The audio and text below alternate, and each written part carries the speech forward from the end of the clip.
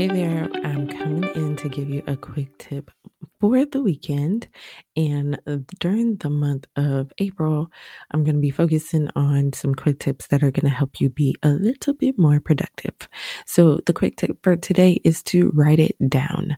Many times we rely on our memories to remember to do certain tasks or, get ready for certain events. But the thing is your brain is not a storage device.